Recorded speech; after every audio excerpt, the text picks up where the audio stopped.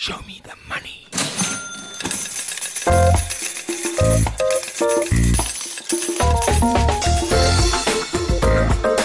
Welcome to the MoneyWeb Market Commentator Podcast, where leading investment professionals share their investment insights. Your host, Ryk van Niekerk.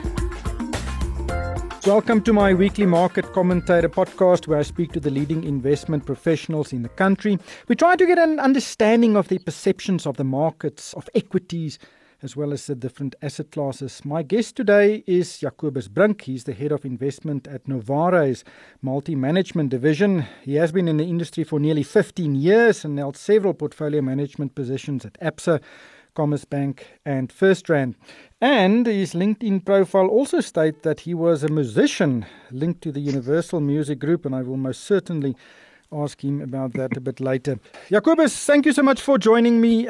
Novare is an interesting asset manager. It was founded in 2000, so it is around 21 years old. It also has offices in many countries on the continent. It is a level 1 BEE company. Tell us about Novare and what your core strategy is. Thanks, Ryk, and thanks very much for having me. Yeah, Novare we've been around for a while. We actually just recently celebrated our 21-year birthday. So we were initially founded in 2000 by two gentlemen, Derek Roper and Johan Hen. Initially as an actuarial consulting business, and from there on out in 2001 to 3-ish, we sort of also developed our own in-house investment management capability. And we initially started with the launch of our flagship fund of hedge fund, which I'm sure we'll chat about later. And that also followed fairly quickly with some global capabilities and also a local long only fund of funds. Then around 2008, we also actually branched out into Africa. Well, we launched the Novare Africa Property Fund. That was actually launched in 2010, where we basically started some of the first constructions of malls in Nigeria. That fund was quickly followed by another fund in 2012, and we've now owned malls in the Novare Apo Mall in Abuja in Nigeria. We've got properties in Mozambique, Botswana. So it's become quite a diverse offering. But we still, some of our core business is in our investment management business. On the other side, we also have an investment consulting arm, which obviously consults to some of the larger pension funds in South Africa. And, there's obviously close sort of Chinese walls between all of those various entities. The exposure to Africa is very interesting, especially with the focus on property. We've seen several other property companies actually withdraw from Africa, especially Nigeria. How successful is that fund? If you look at it, since inception, obviously these funds are sort of very much private equity funds and have had initial lockups of about 10 years. So initially they were quite successful. We were one of the more successful stories out in Africa, but obviously because of the macro scenario in most of the African countries that we've seen over the last 2 years, especially, we have taken some drawdowns. So, Fund 1 has been extended by investors. We expect hopefully to see some recovery in the macroeconomic picture. And Fund 2 is still obviously ongoing. We've positioned the fund we're currently sitting on very, very low loan to values. We've negotiated new financing deals with most of our banks. We own premium properties in all of those countries. We did obviously take a bit of a knock over the past 2 years or so, but, we expect to make all of that back as the macro picture hopefully starts to improve.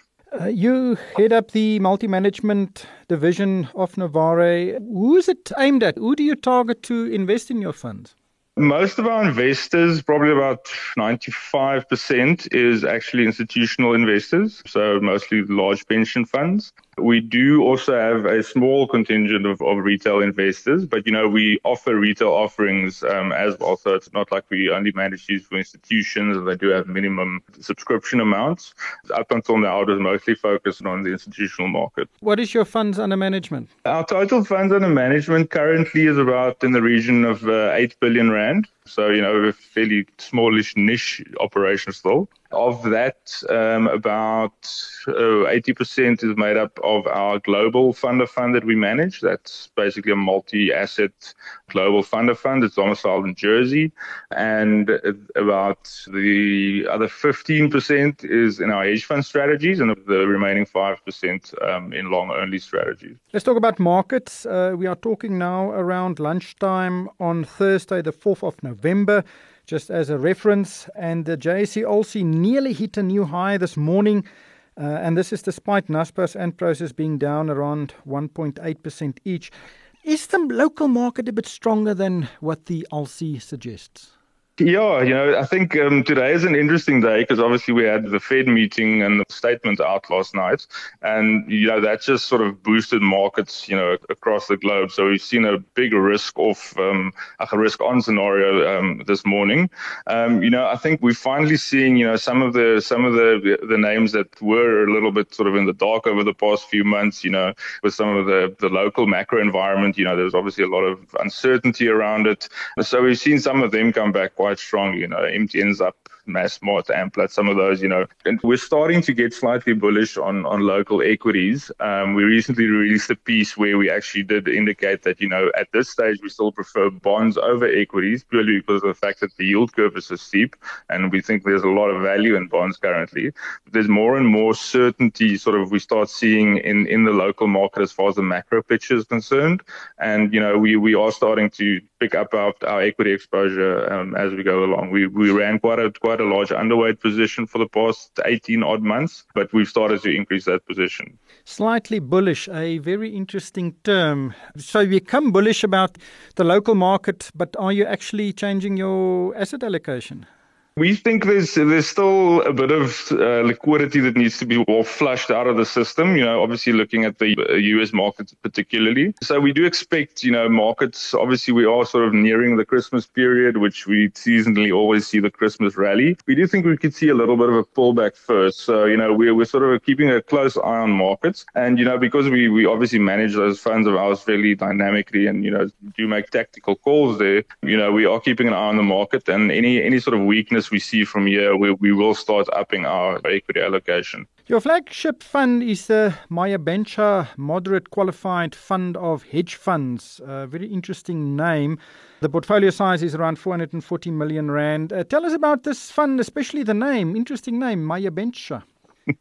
Yeah, so Mayabencha Novare is actually, it means let it be new in Latin. So the Mayabencha name is actually the Xhosa word for just let it be new. So obviously, we are a level 1 contributor, very much focused on that area, and hence, where the name comes from. Yeah, the fund, like I said, this is our longest flagship strategy to be running. For the inception date of the fund, it was the 1st of April 2003. It is also our largest fund by assets under management in the local space. Yeah, we've been shortlisted for a number of awards over the years. Our latest award that we won was actually earlier this year for 2020 year with the Hedge News Africa Awards, So we're very proud of that in a year that as 2020, where we saw COVID, lockdowns, some things we've never seen, at least in our lifetimes. We were quite proud of that. Specifically the category that we won is judged on best return over an entire 12-month period. So that would have been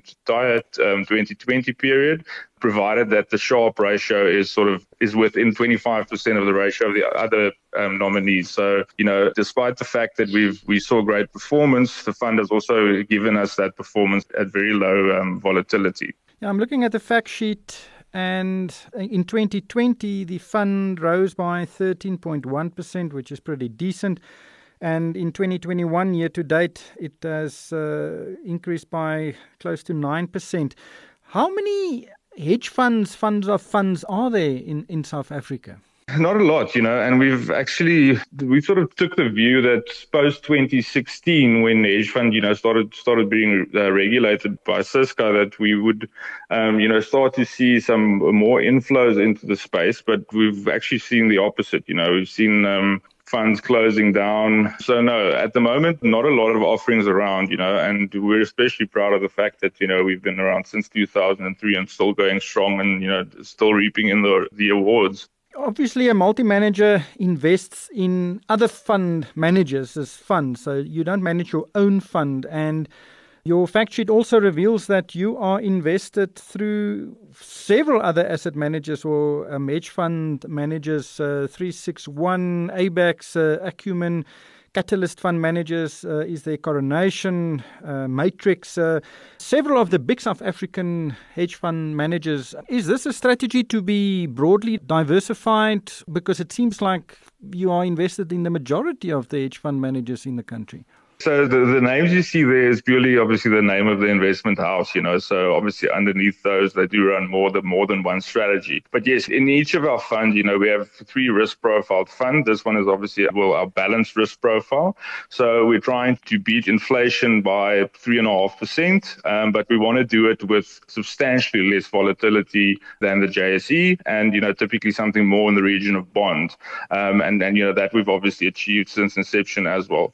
So, the view we take here is because it's a multi-strategy fund, we bucket certain of the underlying strategies, call it equity, long, short, fixed income, arbitrage, into various buckets based on the return distribution that they have historically exhibited. And because of this, we don't only have a fund that's only invested in equity, long, short, or only in equity market neutral. All of our funds are multi-strategy and are invested across those strategies. Hence the reason why, there are quite a number of underlying managers in the fund, because each of these managers actually brings something specific to the fund, some specific that we look at. There's obviously equity market neutral is a fairly broad category, and within those there are guys that manage money in a number of different ways.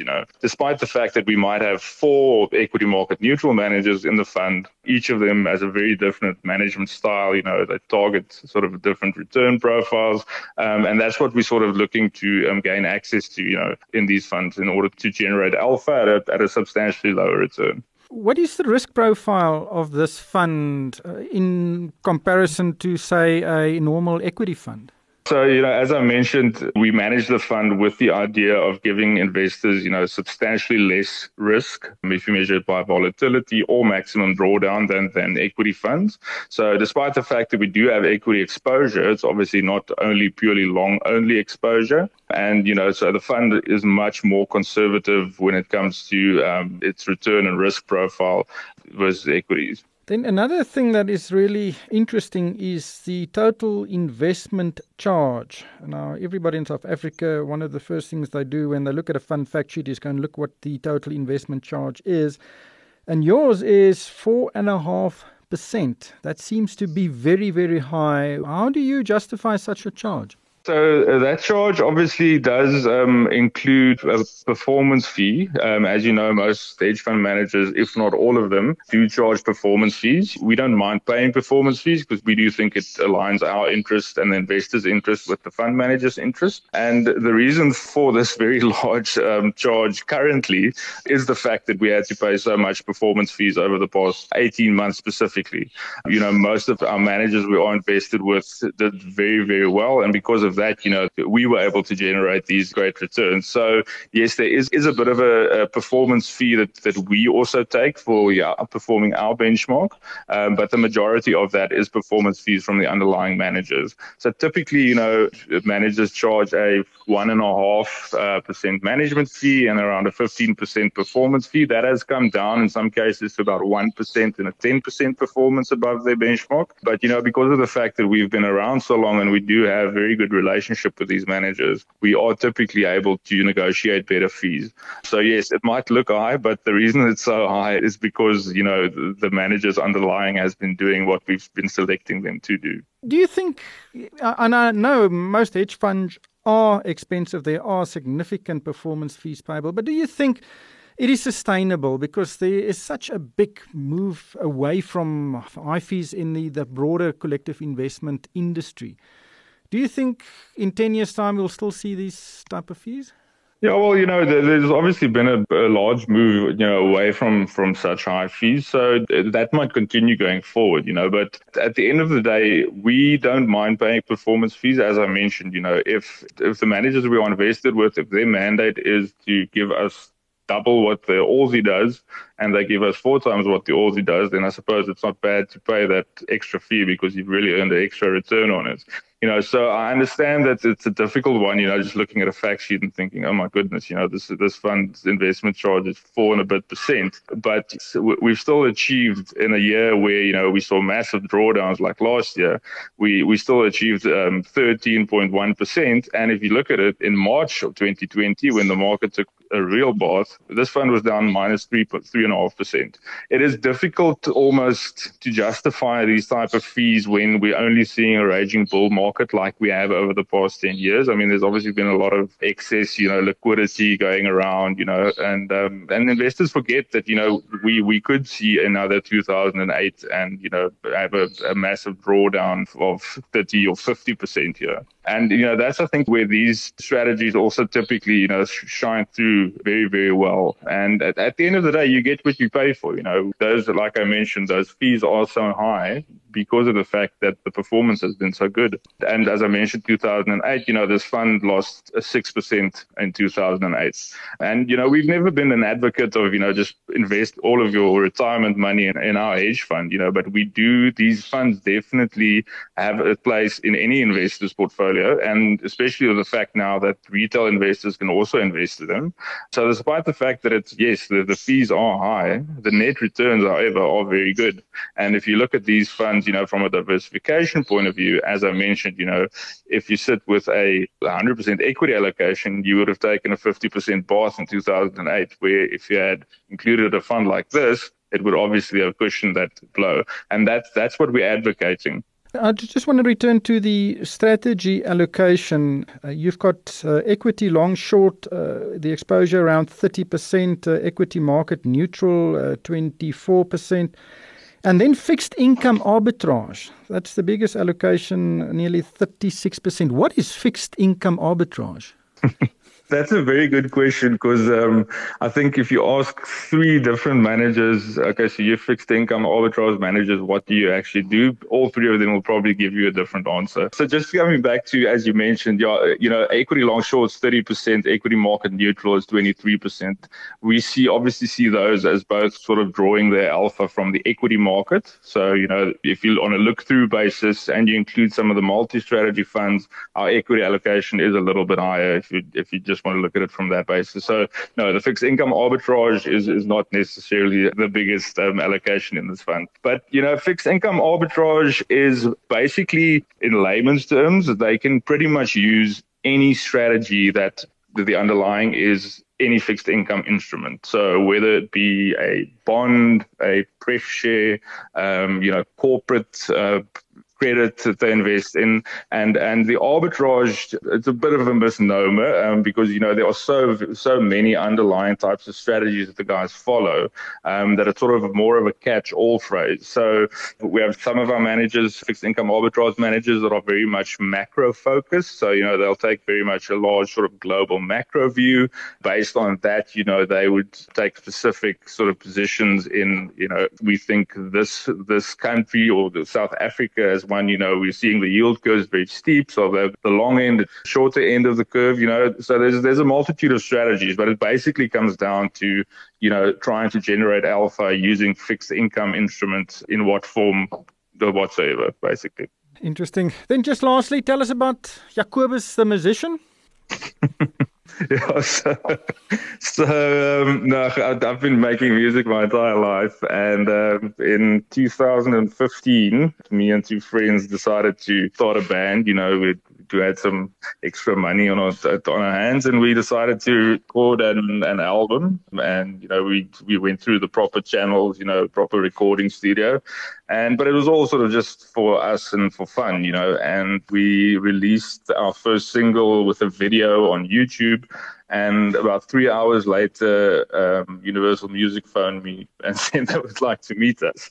And so we subsequently signed a deal with them. And from there, I actually took some time off to make music professionally. And but the life of a musician is very boring. You've got a lot of time in your hands during the week, and then obviously do a lot of gigs over the weekend. And I just figured, I can obviously still be involved in the investment world and make music. So no, it's very much still in the music scene, releasing a few songs every now and again. Also being the head of investments at Navarra, I think the balance keeps me sane. Yeah, I think many people will say a musician's life could probably be a lot more interesting than a multi-manager's life. But what instrument do you play, or are you on vocals? Yeah, I'm actually a singer, but I also play guitar and piano and some bass guitar every now and again, bit of percussion. I started playing piano when I was 7 years old, so it's been pretty much part of my life up until now. Well, hopefully the music keeps on playing for your investors. Jacobus, thank you so much for your time today. That was Jacobus Brink. He is the head of investments at Navarra's multi-management division.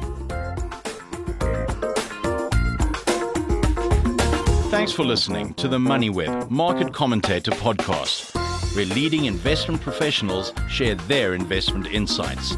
Hosted by Ryk van Niekerk. For more MoneyWeb podcasts, go to moneyweb.co.za or the app and follow MoneyWeb News for daily updates.